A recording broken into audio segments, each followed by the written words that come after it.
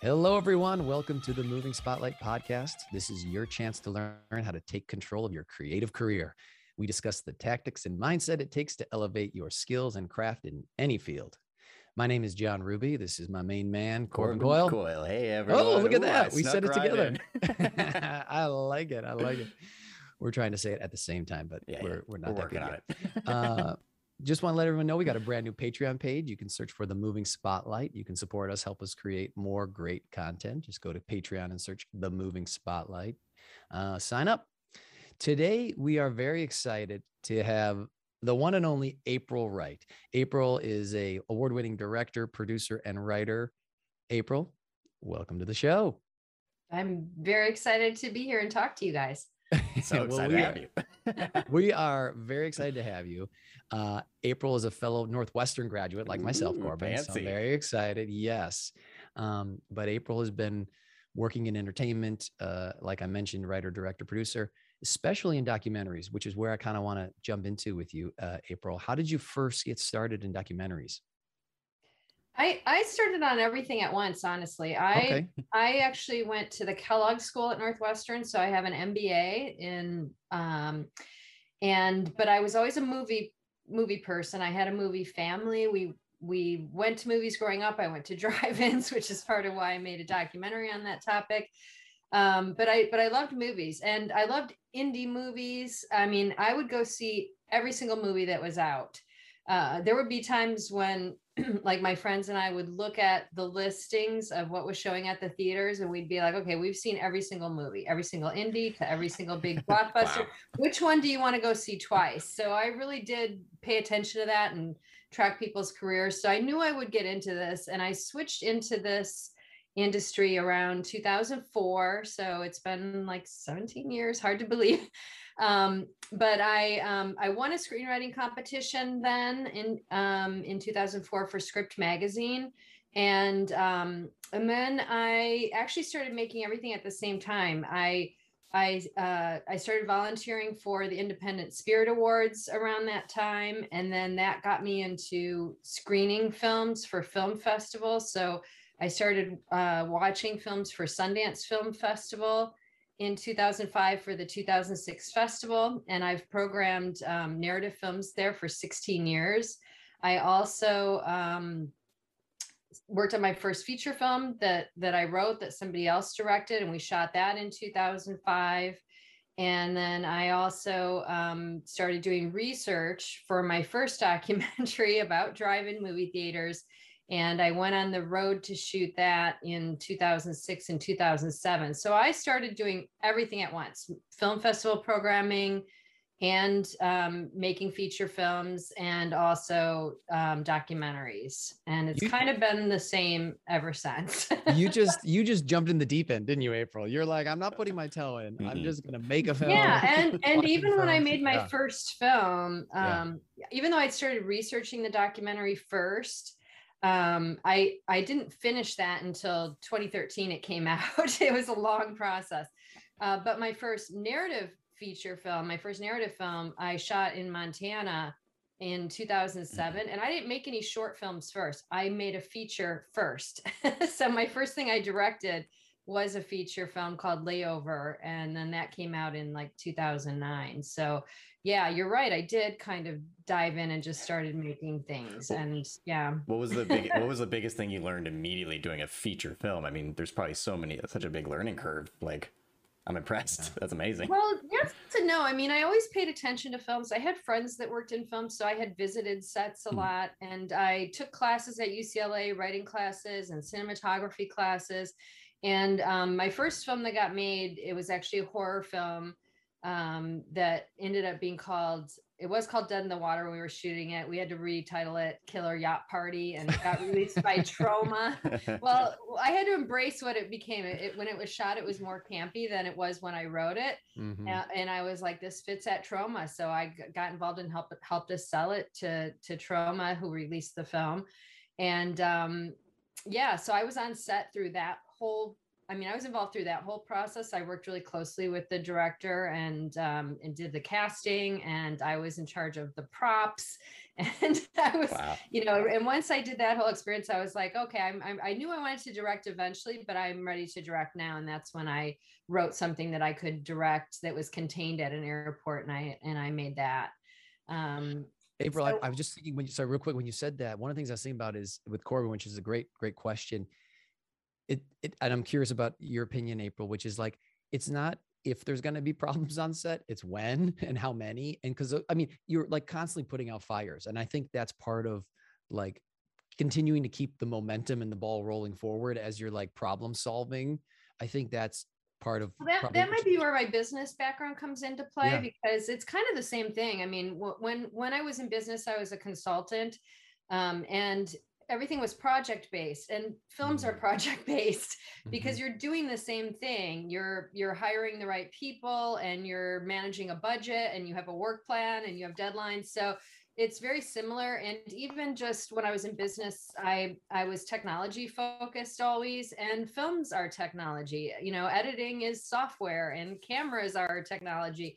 And so really understanding the workflow and the processes, all those things, even though I didn't come out of a film background, I knew film, and then I knew business, and I knew, you know, I wasn't afraid of technology things. And so for me, it's all kind of the same, and it all converges. And it's problem solving, like you said, and also just working with different personalities, being able to understand what people need, and how to relate to them, and how to get their best out of them when you're the leader of the project. So yeah, there's a lot of skills that come into play that people probably don't really think about that are important for this industry. One of the things I told Corbin before you got here today, April, is you are one of the people that when you say you're going to do something, you do it. Like, I really believe that. Like I've, you know, I've known you for a while, which is really kind of interesting, just to think back on that. But like, if you say you're going to make a short film, or you're going to read someone's script and give notes or whatever that is, you all, like, for me, every time I've seen that, you step up to the plate, which is so cool. Where does that kind of stepping up and like honoring your commitments, where does that like come from? Like, that's so unusual. but it's true. I guess it is kind of unusual, maybe especially in this business.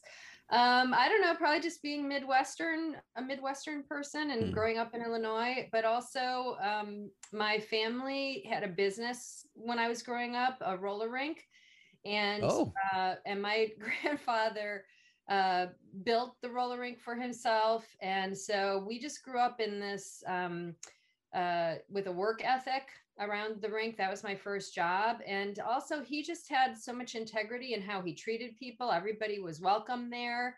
And he just, you know, respected people, treated everybody with dignity. You know, you were dealing with employees, you were dealing with the public. And I just grew up around that, that you do have to have honor in your word and your deed and how you do things. And I can't not be that way.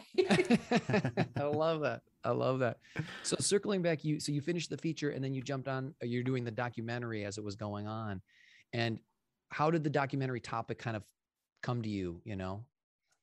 Well, I went to movie theaters and drive-ins growing up, and at some point I realized there were less and less of them. And even before I moved to LA, when I was still in Chicago and going to Northwestern, and I would kind of drive out of my way in certain suburbs of Chicago to visit drive-ins that were closed down, that were just, you know, abandoned, not developed yet. And there were a lot of those for a while.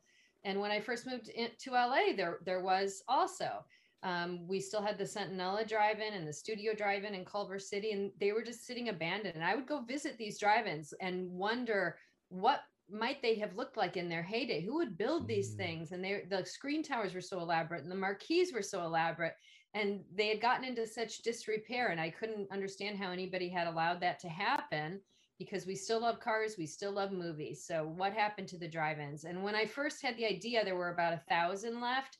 And then once I started making films, I checked and there were only 500 left. So I was like, I better get on this topic before they're all gone. And that's what happened. I just kind of dove in, and then I wanted to be as thorough as possible. And so I set out to visit every single state. And so I drove the country during the summers of, I think it was 2006 and 2007. I took long road trips through the Southern Path, and then the next summer through the Northern Path.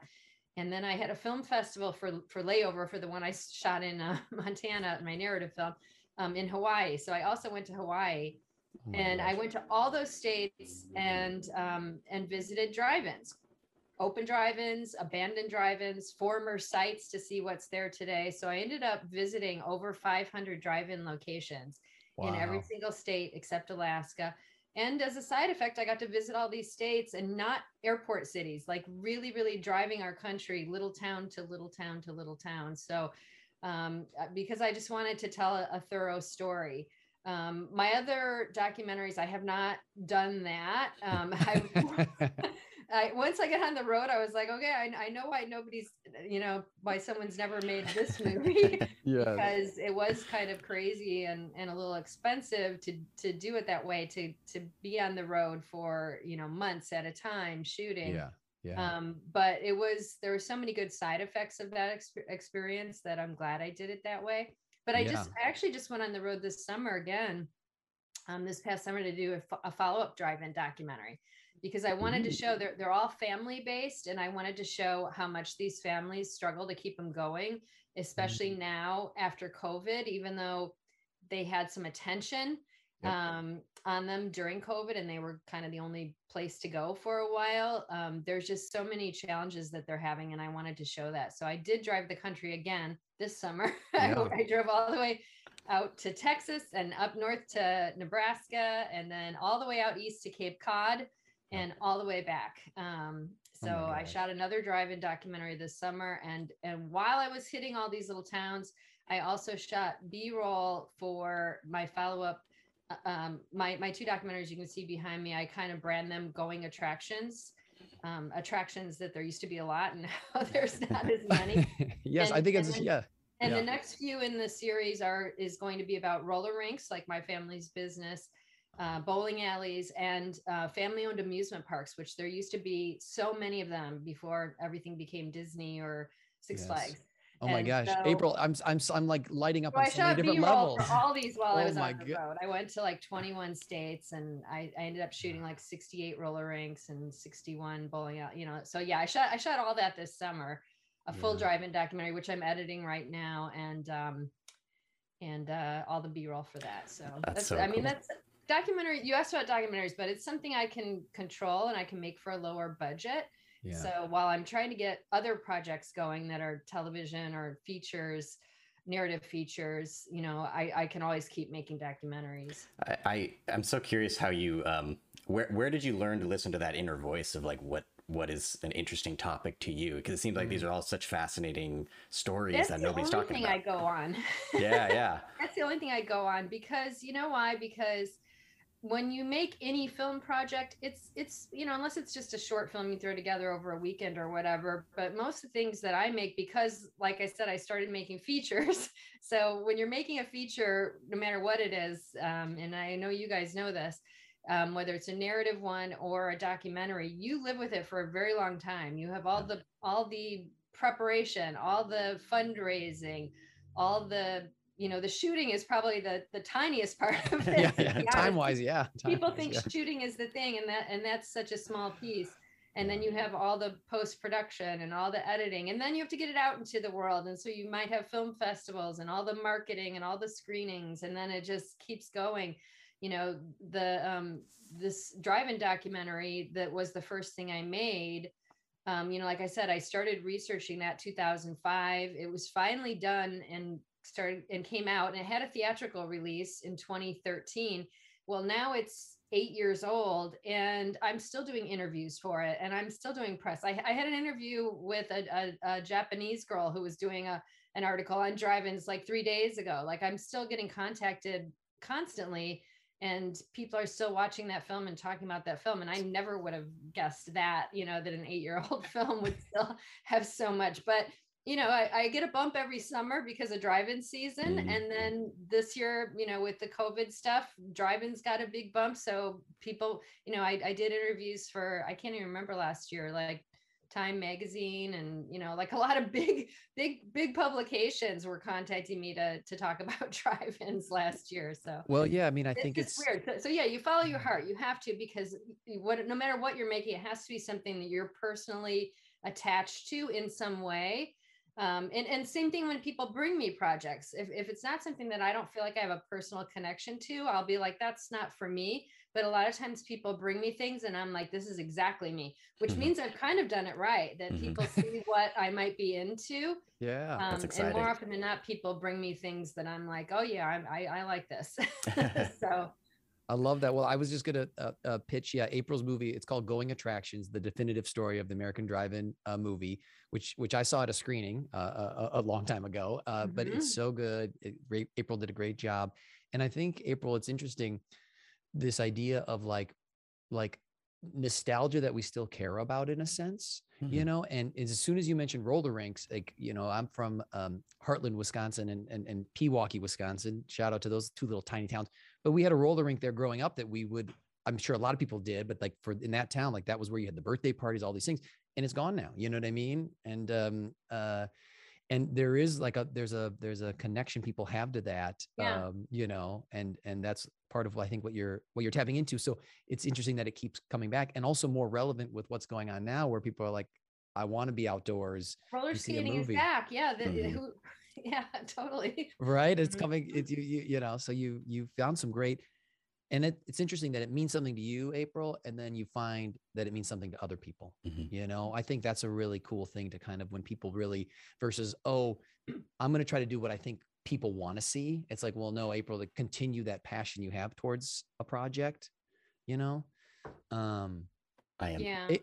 How do you continue, like when there's ups and downs on a project, April? How do you recharge, or how do you keep going when you're halfway through that road trip and you're like, you know what, I'm in a state that's very flat, very boring. I'm not going to shout out anyone.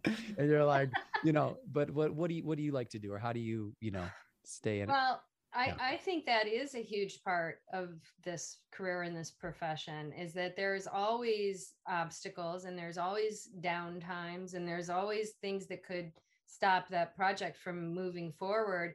And sometimes they do. And I would say, even in particular in documentary, that a lot of documentaries, 7 years is not atypical to make a whole documentary. And some of that is just funding. Things get stalled, and a lot of times it's just yourself, or you're getting, favors from other people that are doing it on the side. And so you're trying to get their time. I had to learn how to edit myself. My second documentary, after the drive-in one, I did a follow-up on about movie palaces and the theatrical experience. And that one I edited myself, along with my producing partner, Rachel Pon, who could also edit and do After Effects. So she and I did the first pass, and she kind of cleaned up what I did. So yeah, I had to learn how to edit it out of necessity. So now I edit my docs. And but yeah, there's just tons of downtime, tons of projects, and I've gone through this with so many scripts, narrative projects. They kind of get momentum for a little while, and you think, oh, this one's going to happen, and then something falls apart or something changes, and then something else gets the momentum. And it's just a constant process of that. And then of course there's just rejections along the way, in places that are not a fit. And sometimes it's just timing. Sometimes something dies, and then, like we were talking about, something happens again that resurrects a project. So, if it's something that you have your passion with and you care about, you just stick with it through all these ups and downs, and maybe the time will come for that thing. But I think in particular, what drives me in documentaries is that I'm making a film, but it's for the subjects of my film, it's their life and it's their livelihoods. And so when you're making a documentary, you develop an obligation to your subjects, which is much stronger than what you have with a narrative film. With a narrative film, you have your cast and your crew and your team, and you develop an obligation to them to finish it and to get it out into the world so that people can see their work. But I feel like that's even stronger with a documentary, because people have trusted you to tell their story, and you develop a huge obligation to tell their story and to tell it right. And so you have to push all the way through to the end, for the people that you're making the film about. Are there any like stories you really love from either the Movie Palace or the American Drive-In movie that you think of like either, I don't know, a family or a theater, or, you know, one of the, just wondering if there's anything that, like, if you cherry picked like your I favorite. can't. I mean, well, yeah. For the same thing I was saying, you know, all of them, you know, the fact that they open their worlds to me and, you know, the people that own these places and care about these places, you know, if you watch either film, you see a lot of drive-in owners, and you see people who own movie palaces that are closed, that they're trying to raise the funds to restore them and bring them back. And I hope they all do. I think they all will. It's just going to take time. But yeah, I mean, I developed friendships and, like I said, obligations to people where I'm on their team, and you know, and like I said, sometimes in the press, I've become their spokesperson, to help bring attention to what they're trying to do. So yeah, there's a whole thing that happens in documentary that's even stronger than with a group of people making a narrative film, I think. Yeah. It feels like you have like a strong producer background too. It feels like this is all like producery, like Just learning. accidentally. Yeah. But it's good. It's like the business sense that you're talking about. I always say that I'm an accidental producer. I didn't set out to be a producer. I don't really want to be a producer. Right. There's people much better at that job than me. And in fact, for most of my projects, I try to partner with a producer who's, you know, bigger and better than me. And that's usually a smart way to go. But I think inherently in all my projects, and particularly in the docs, you can't help but produce to get something going. So yeah, anybody who's in this business, especially nowadays, you know, even actors, because you have to make your own content and then you have to put things online, and there's so much marketing that has to happen throughout the entire process of whatever you're making and doing, that everybody has to be a producer in some way. You just have to be nowadays. I think it's really hard to get around that. Well, that's the name of this episode, April Wright, accidental producer. I think it's so good. It's so good. No, I didn't. And what I think, Corbin, great question. And April, I love the way you answered that, because I know so many people that, myself included, and just other creators, where, well, we edited the trailer ourselves. We had to learn how to edit. We had to learn how to produce. We had to learn how to get locations. We had to learn how to, you know, props. We had to learn how to wrangle interviews. We had to learn how to, you know, rewrite script, whatever those things are. And I think you're like, well, maybe I just want to do this one thing. But if you get stuck on that, you can kind of hit roadblocks. And so to be able to do those other things, that's how you continue to move a project forward. And I think you're right, April. It also is when you're wearing a lot of hats, trying to take off a couple hats. So it's like you can focus on one thing and have a producer dealing with the person mowing the lawn when you're trying to get an interview. You know what I mean? Because otherwise, you know, that can be challenging too when you're trying to. Oh yeah. You know. Well, and yeah, and I think that's key, because your producer is your primary partner usually. So like for my first film, Layover, my producer was a woman, also a Northwestern graduate, also a Kellogg graduate, named Connie Sue.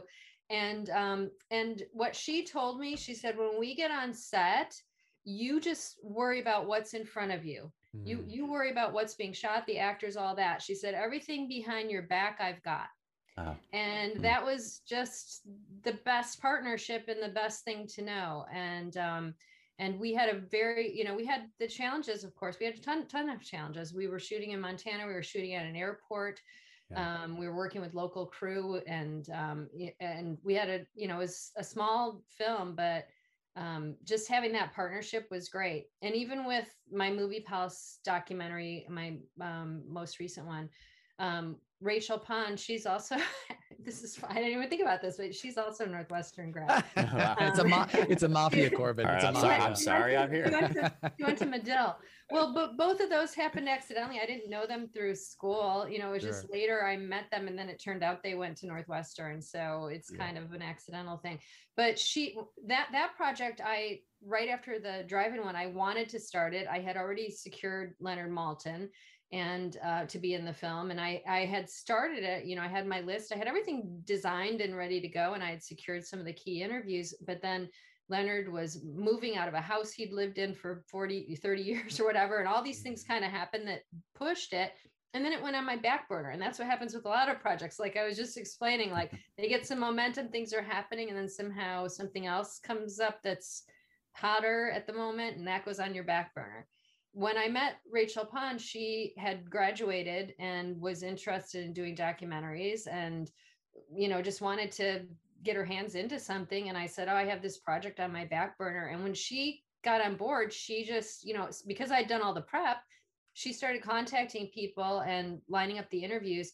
And I wanted to shoot every interview inside a movie palace so that we had, the beautiful backdrop of the world. And a lot of the ones we went into are not open normally or at all. And so securing the logistics of getting inside some of these places that a lot of people had never even been inside or not for years was a challenge. And we were shooting in different states. And so, but she jumped in, started getting all that stuff, making those calls, getting all that stuff organized so that then all I had to do was show up in, Jersey City or Chicago or wherever and run through everything. And so again, just sometimes the partnerships are the thing, or having somebody to take the next step, and then you're working together, and then that gives it momentum. So yeah, those producer relationships, and sometimes it's an actor. Sometimes it's just an actor who has the passion, has the talent, who loves the material that you've written or whatever it is, and will help get it to the next step, because they'll start producing, they'll start reaching out to people they know. I think that's how most of these things happen, is you just start to get, you're passionate about it, and then you get someone else who's passionate about it, and then you push it forward together. Where, April, have you found people that you've connected with? And what I mean is, I met you through, I know we've said it before, but like the Northwestern Alumni Group, which you were very active in, especially at that time. And that's how we met, which was wonderful. But I guess what I mean is you partner with people. And one of the things that we talk about here is, finding community, finding people you want to work with. I think that's a big push that I have. It helps obviously with energy and just creating projects. How do you go about, cultivate? I don't, you can use the word networking, but I just mean that type of thing. How do you kind of approach that? How do you find good people? I came to the conclusion early on that that's the key to the whole business, because when I was first switching into this career, there was lots of opportunity, especially then, to go see people who were the people that you admired in the industry, who were, had become big writers or big directors or big producers. And being in LA, a lot of times they were very accessible. You could go to the ArcLight Theater then. When the ArcLight first opened in particular, they had so many things where you could just go with, a huge person, James Cameron, whoever, and they would just be right there, right accessible. You could talk to them. Not that many people knew about the ArcLight yet. I go to those things, especially for people whose work I'm interested in. And what I started realizing, every single person said, well, you can't do it the way I did it. You can't follow this thing accidentally happened, this and that. And everybody has a different path, which is true. But then I started realizing, oh, all these kind of famous people knew this other person. They knew this other person. There were always like more than one of them that sort of came up together and helped each other together. So each person you were talking to were like, oh, I knew I wanted to work with, like I went to a very intimate thing with Bob Gale, and he started talking about how, well, he knew Robert Zemeckis, and they knew, whatever, Brian De Palma. And you start realizing, oh, wow. Okay. So you go way back, and all these people helped each other's careers. So I finally determined that is the common path, is that nobody does it alone, and that everybody does find their other collaborators. And then at some point in their career, they work together, they give each other notes. And so going back to what you said before about reading people's things and giving notes is probably because not only do I want to help other filmmakers, but you're always looking for your collaborators and your people that you're going to click with in that way. Whether it's when I go to Sundance, you're looking for those people that you have common interests in or common work ethic with, or whatever it might be. And so that, I think that is the key to this entire industry, is finding those people and then building your career with those people and giving each other's opportunities as those things come along. I really do think that is the key, most important thing, more than talent, more than, whatever. It really is the key to be able to work with other people and to find those people and to help each other all the way along. Yeah, I think a lot of times, April, people, what they're doing on, let's say at this level, with the people they're doing it with, they're going to be doing that on other levels. It doesn't change. It doesn't change, right? And so I think, finding those people, I mean, Corbin knows is like, to work on great projects with great people, no matter the level. And I think that level can change, but finding those people is wonderful.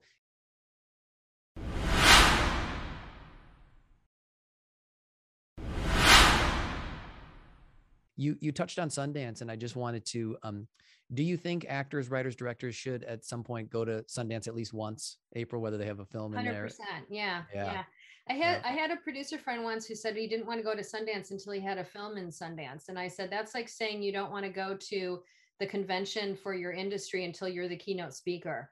Like, no, you go to good. It's a convention for our industry. If you look at it in that way, like any other business convention, where you go to see the newest and the latest things in your industry and what are people talking about, and to meet the people that you will be collaborating with, or to meet the people who are doing those things, and to be current in your field. I mean, I many film festivals have that function, but I think Sundance, because it specifically is a discovery festival, and it has had so much input on especially independent film, but also people who start there and start an independent film become the big people in a few years. So being in tune with what is happening there, seeing those films, seeing what you think, and also just the opportunity to meet other people. There's so much mingling. It's a pretty contained environment. Another, something you take shuttles around to places and to different screening venues and things. And somebody once said, when you go to Sundance, you can find yourself sitting next to the person who would never take your call in LA, but here they are and you're having a conversation with them, because the barriers are down, because you're all in this environment, you're all in this contained space, it's cold. It's just, it's a perfect way to just meet and mingle with all levels of people. And it inspires you. For me, every January when I've been involved with the film festival, like I said, for 16 years. And so all those years going, it's always like a reset. It's always like a thing that re-inspires you about the industry, because you just sort of reset, you see some films, whether you like them or don't like them, you meet people and you're like, okay, I'm ready to go make stuff. I'm all fired up again. So it definitely does that for me. Yeah, Corbin, I don't know if you know this, but I actually met up with April when we were in Sundance one year together. Yeah, it was nice. Fun. Yeah, there was a small group of us, and that was the very first time. I've only been twice, but I loved both times. Yeah, weren't you saying you were with CNN or something to get into parties? Wow, something like that? Right in front of the bus. I did get into one party saying I was with CNN. That is true. I was very young. Sound like John. I was very young. That was a long time ago. I've matured since then, April. Now you say NBC. I thought that was so creative. You had a name that worked too. I forget what it was, but yeah. I did have a name. That's right. That was a very fun year. And when you can do it. You can play that role. I pulled it off. I was like, I'm Anderson Cooper's younger brother. But I can't remember the name. That is really funny. But what I was also thinking about is that very first year I went, April, I didn't see, and I should have, I didn't see any films. But one of the reasons I didn't is there was so much happening. There was a lot going on. There was, and it was a great chance to meet people. And like you said, and I think it's a wonderful experience. And it's nice to get out of, if you've been in, I think changing your environment can be such a wonderful thing. This is just for everybody. Like, if you're in the same apartment day after day after day, or just going to work in your apartment, to which me, we all have been, which we all been, we've all done. And that's especially, yeah. But changing your environment and going like, going to Sundance or going to a festival, or, just changing. I think that's so good for your own energy, but also just for kind of, what is it? Rubbing up against new people, right? Which can, maybe that's where you're going to make a connection. Maybe that's where you're going to meet someone that, you guys are going to become fans of each other. Right. And so I think that's great. And I think, Sundance is one place there's other places, whether it's South by Southwest or other things, but I think getting a little bit outside your comfort zone too, and trying to make an effort in that space, April, with what you're talking about, is a really, wonderful thing for people to try, Totally. And there's different groups you can get involved with, like Film Independent, for women, women in film, and the Alliance of Women Directors, and the Documentary Association. And because they have events and screenings and things, it has been rough during COVID with all these things going virtually. Yeah. But yeah, I do feel like going to those things and meeting your peers and finding people whose work you like and potential future collaborators, I think that is super important. Mm-hmm. It's kind of a weird thing to say, but it's you're like taking a risk by going out there, and it's good to be taking risks and going to these places, because it's so easy to be in your home. It's so nice and cozy. It has all my things. But if you kind of go out and you're trying to push yourself, I think that's a very important thing to do in life. And I think especially in the entertainment industry, where you're putting yourself out there all the time anyways, might as well take the risk daily. Yeah. And what we were talking about before, the fact that these projects take a long time. I mean, people say this all the time, but you want to find people that you want to work with and who you can work with through the ups and the downs and the problems, and enjoy the process of working with them regardless of what the outcome is. And I think a lot of people who are professionals in this industry that they do realize that, and they do focus on that. And a lot of decision making is based on that you're not just hiring the person based on their skill set, because you don't know what the outcome is going to be. It's art, and so you pick and choose things that you think are going to be the best choices, but ultimately you just want somebody who you want to work with, who you think can handle, whatever the job is, whether it's an actor's role or composing or whatever it might be. You're just trying to pick collaborators that are going to be good to work with. Mm-hmm. Mm-hmm. I kind of want to switch over to our segment, Brag Time. Brag time, Brag April. time. This is your chance. Go ahead, Corbin. Yeah, I was going to say, this is your chance to kind of talk about you and brag about something that you did. You're such an amazing, caring person, so I think this is going to be a great segment for you. But basically, you get to talk about something that you've done, because we oftentimes don't get to brag about ourselves when we're out in the world. So take a risk, talk about you, and say what you're most excited about recently. Most excited about recently? Well, that could be anytime. Yeah. Geez, I don't know. I like everybody else, I've been in pandemic lockdown. Aside from the trip I already told you about, driving across country and back. I can say now that I've driven across country and back twice for the first documentary and once for this latest one, I'm not going to do that again. I've seen the country. I'm going to fly to cities. I might still drive in the area once I fly somewhere, but that whole long trip, driving across country and back for 5 or 6 weeks, I will not be doing that again. Things I'm excited about. Well, I guess right now I'm just very excited about, everything's been so shut down and moving very slowly, but I can start to feel optimism and things opening up again. And I'm just really looking forward to next year. I feel like there's some momentum in a lot of the projects I've been working on with people. And there's so many great people I'm collaborating with right now, developing material, developing series, or working on feature films and documentary projects. All I can say is I'm very, very excited for the future and hoping that we can get some of these projects to move forward and to come to fruition, and just looking forward to doing a lot of work. Everything's been slowed down, and I have been isolated, and I have been writing, and I have been editing lately, and that's all part of it, but I look forward to getting some new stuff off the ground soon. I know that's not anything to brag about. I don't know. No, that's huge. I don't know how to answer that. That's great, and we can brag for you. One of the other films I wanted to talk about, the documentary you made, is Stunt Women, and April, I'm curious if you want to just kind of let people know a little bit what that is, but my question is some of the like positives and challenges that women in stunts have faced, so do you want to talk a little bit about that film? Yeah, and it's just releasing in Australia right now. I just got a nice review from the Sydney Herald yesterday. So Stunt Women, the Untold Hollywood Story. It's I got hired to direct that one. It was based on a book of the same name. The book went up to around 2007, so it was a great starting point and really got into the history of the business. And then I had to bring it into the present and bring some of the best stunt women that are out there working today into the film. And it was a really cool project because it is about women who have worked in a really heavily male dominated aspect of the film industry, but really that's the whole film industry.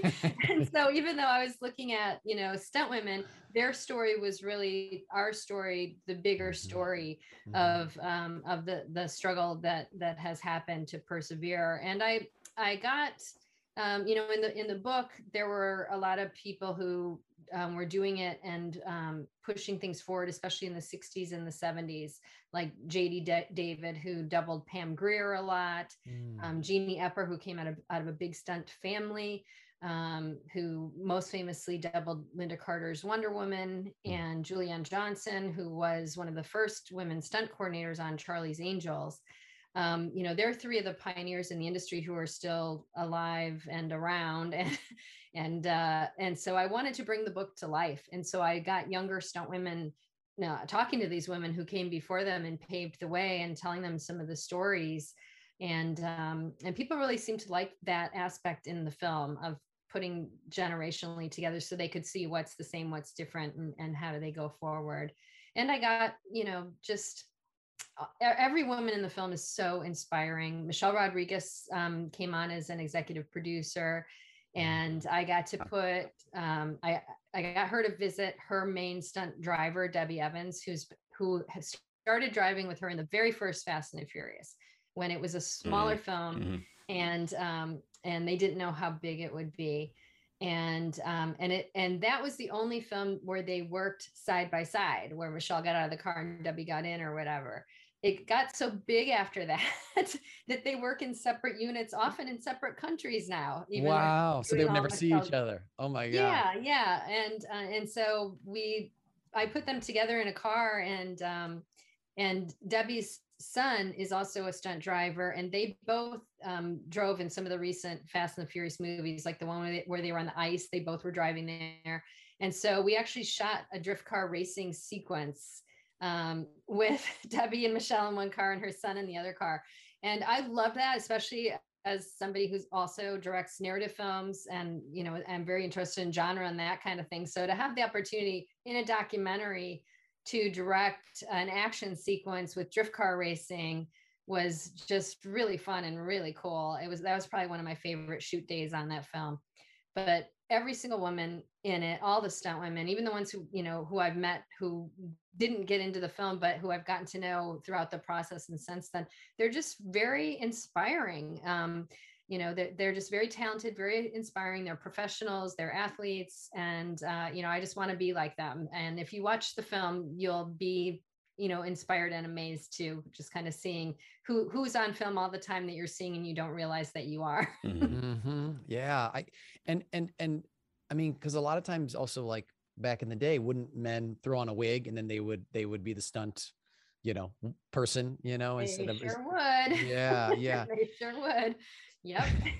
So April, I'm curious your thoughts or opinions on have you seen in your time in entertainment more female directors, more female opportunities, more like, have you kind of seen that evolving, whether slow or quickly or yeah, I think only pretty recently. Okay. Yeah, I struggled, and then I realized other women I knew struggled, and it just seemed like it shouldn't be this hard. And then there started being more data. I actually worked for Women in Film for a little while, and they partner with the Sundance Institute to actually commission studies to look at men's and women's careers. And they noticed coming out of Sundance, they might be on a level playing field, like almost an equal number of men and women directors. But then after Sundance, the guys would get repped, the women would not. The guys would get their second movie, the women would not. The guys might move to a studio feature right after that, the women would not. It would take the women, years to get their next film.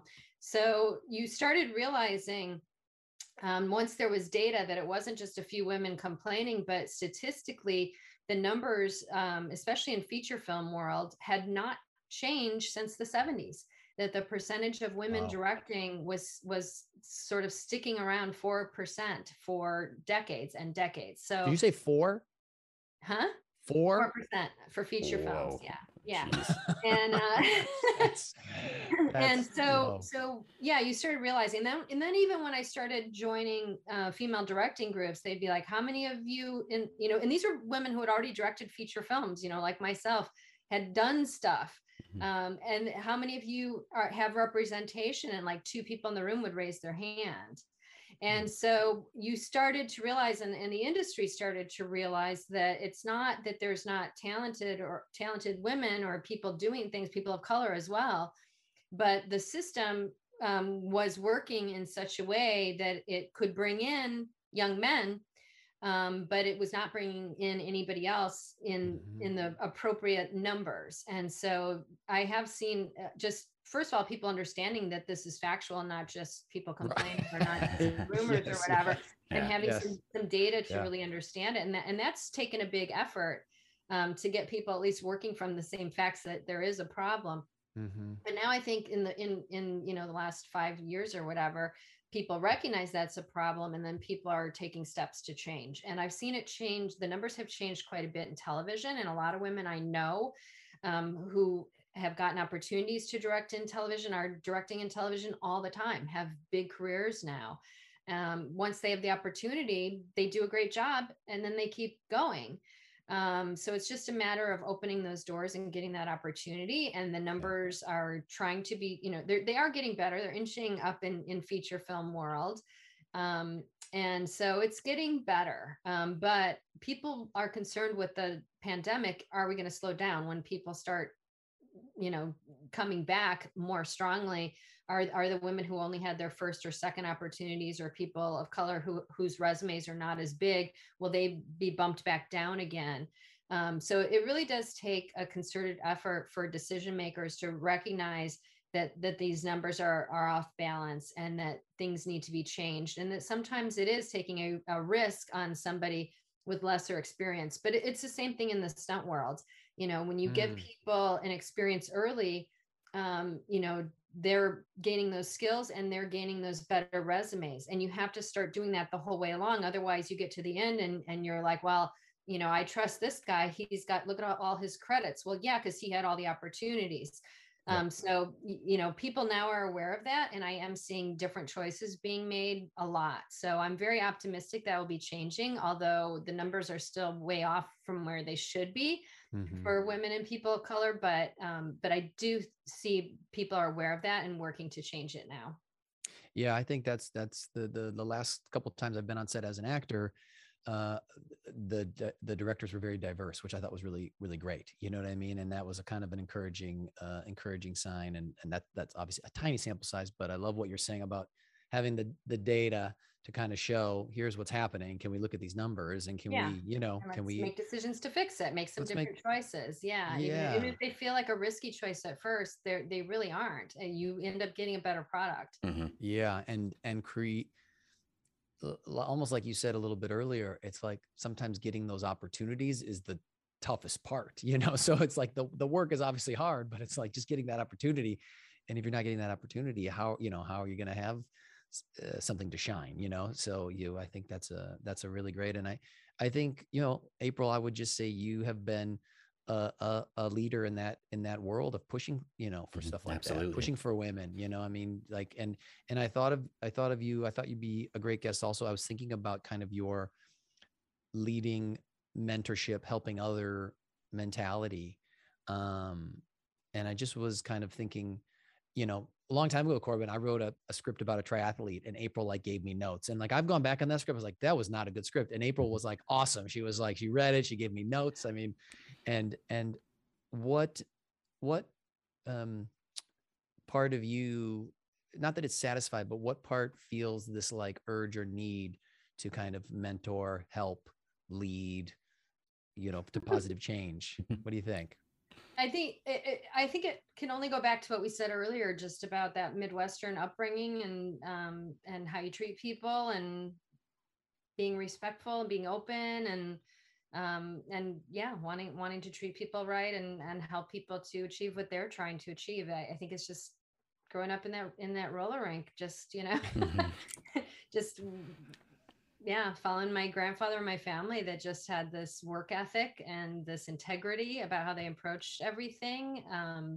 You Yeah. know, that's just how I am. I love it. I love it.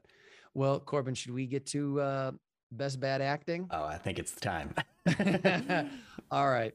Go ahead, Corbin. So best bad acting, we will be sending you a quote in the chat here, and I'm actually really excited because you mentioned Wonder Woman. This is, I believe, from 2014's Wonder Woman.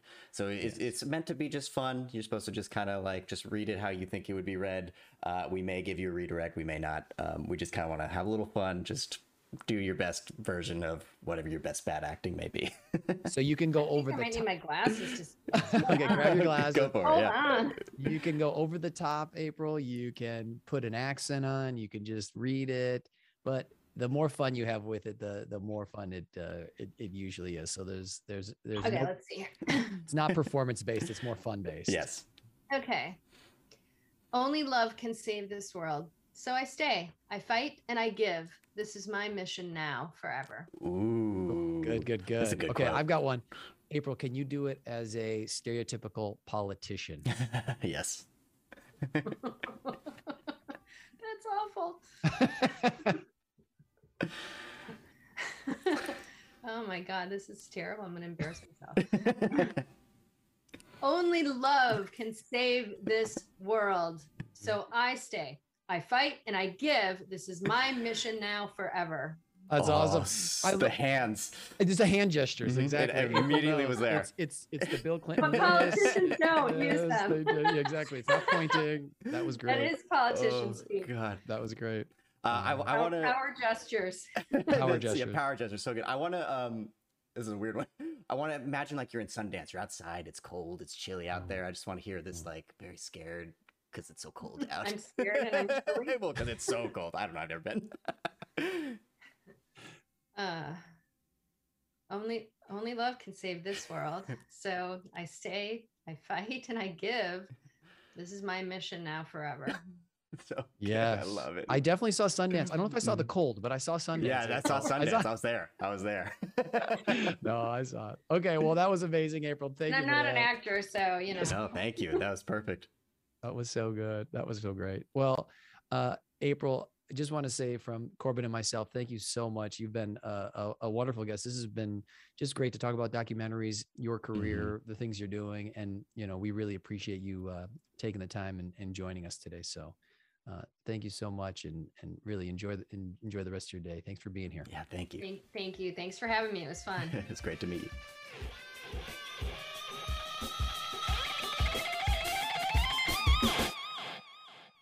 Well, Corbin, what a great episode with April Wright. So she fun. is very talented. Mhm. I really enjoyed it. One of my favorite takeaways was this idea of the accidental producer, which to me, I Yeah. translate also to sometimes you got to do stuff you don't really want to do to get a project done. I think that's so Mhm. important to keep in mind. You know what I mean? The work side, what we do, there's a lot of fun, but there's also work, you know, Mhm. and you got to be willing to do that. And you kind of just have to jump and do it, like at the end of the day, because then you don't know what you're not going to want to do. Like sometimes you just become a producer and you just kind of start Yes. doing stuff like that. And I think that kind of ties in with what my takeaway was, which is momentum. I think she was talking about the good and bad of momentum, like these things that are awesome. You're talking about your project and it's exciting, but then sometimes things fall through, and that's okay. You just kind of put it on the back burner. It's still there. You've done the work. You're still excited about it, but kind of finding the next momentum of the next project and just keep going because. Like you said, she's such a hard worker. She's so strong. Like everything she does is so great. And a lot of that momentum came from her. Yes. And then outside sources would help, you Mhm. know, but a lot of it she had to initiate, I thought. So I think momentum is a great thing to keep in mind, and you know how you can cultivate that and work towards People that. get excited about when other people get excited. It's as simple as that. Yeah, definitely. So, Corbin, I want to chat about your one fun thing for the week. Ooh, my What's one your fun thing. Yeah. I went to this this mezcal bar. It's like soft opening in Atwater in LA, and Yeah. I learned a couple things. I don't really usually like smoky flavored drinks. Okay. But I learned that I guess tequila is like a subcategory of the umbrella mezcal. So I guess I like sweeter like mezcals, I guess is kind of like the idea. But it was cool to get like a flight and try different ones and kind of go down the row. What was really interesting, so they give you like an orange wedge, which was nice, and it's like a little citrusy. It wasn't like a lime, like where you try to shoot a tequila shot, but there was this stuff called worm salt, which is literally ground up worm with a little salt that they get. Yeah, it was crazy. It was actually really good, and I am not one to usually try stuff like that. So it was like you dip the orange into the worm salt after you take a little sip, and then you just like chew on it a little bit, and you're good to go. It was That's very amazing. It's like pink. It's like a little pink and looks like salt. It's weird. Where I'm from in Wisconsin, we use worms for fishing, Corbin. So out here, I guess they use it for drinking. I love it. Eating. That's awesome. What about you? Well, cool. So my one fun thing is we recently launched the podcast, and we have a listener in Kenya. Oh, so yeah, I know. I want to give exciting. a shout out to that listener in Kenya. He or she, reach out, let us know what you're excited about, who you are. I think that's so cool. I don't know. I'm just excited that the podcast is growing, and that we have somebody in Kenya. That's so cool. I want us to be a global podcast, and we are. Yeah, we already did worldwide. We already did it. We can just pack our bags. We're good. we be done. So, anyways, thank you everyone for listening. Thank you for our listener in Kenya, and enjoy the rest of your day. Yeah, thanks. Thank you for listening to the Moving Spotlight podcast. Please rate and review us on your podcast app of choice. And we're on YouTube, so like and subscribe and hit all the bells and do all the things. We would love to see you there. Yeah, put a comment on there. Let us know what you're excited about and what you like. Maybe what your brag time is. Thank you for listening to the Moving Spotlight Podcast.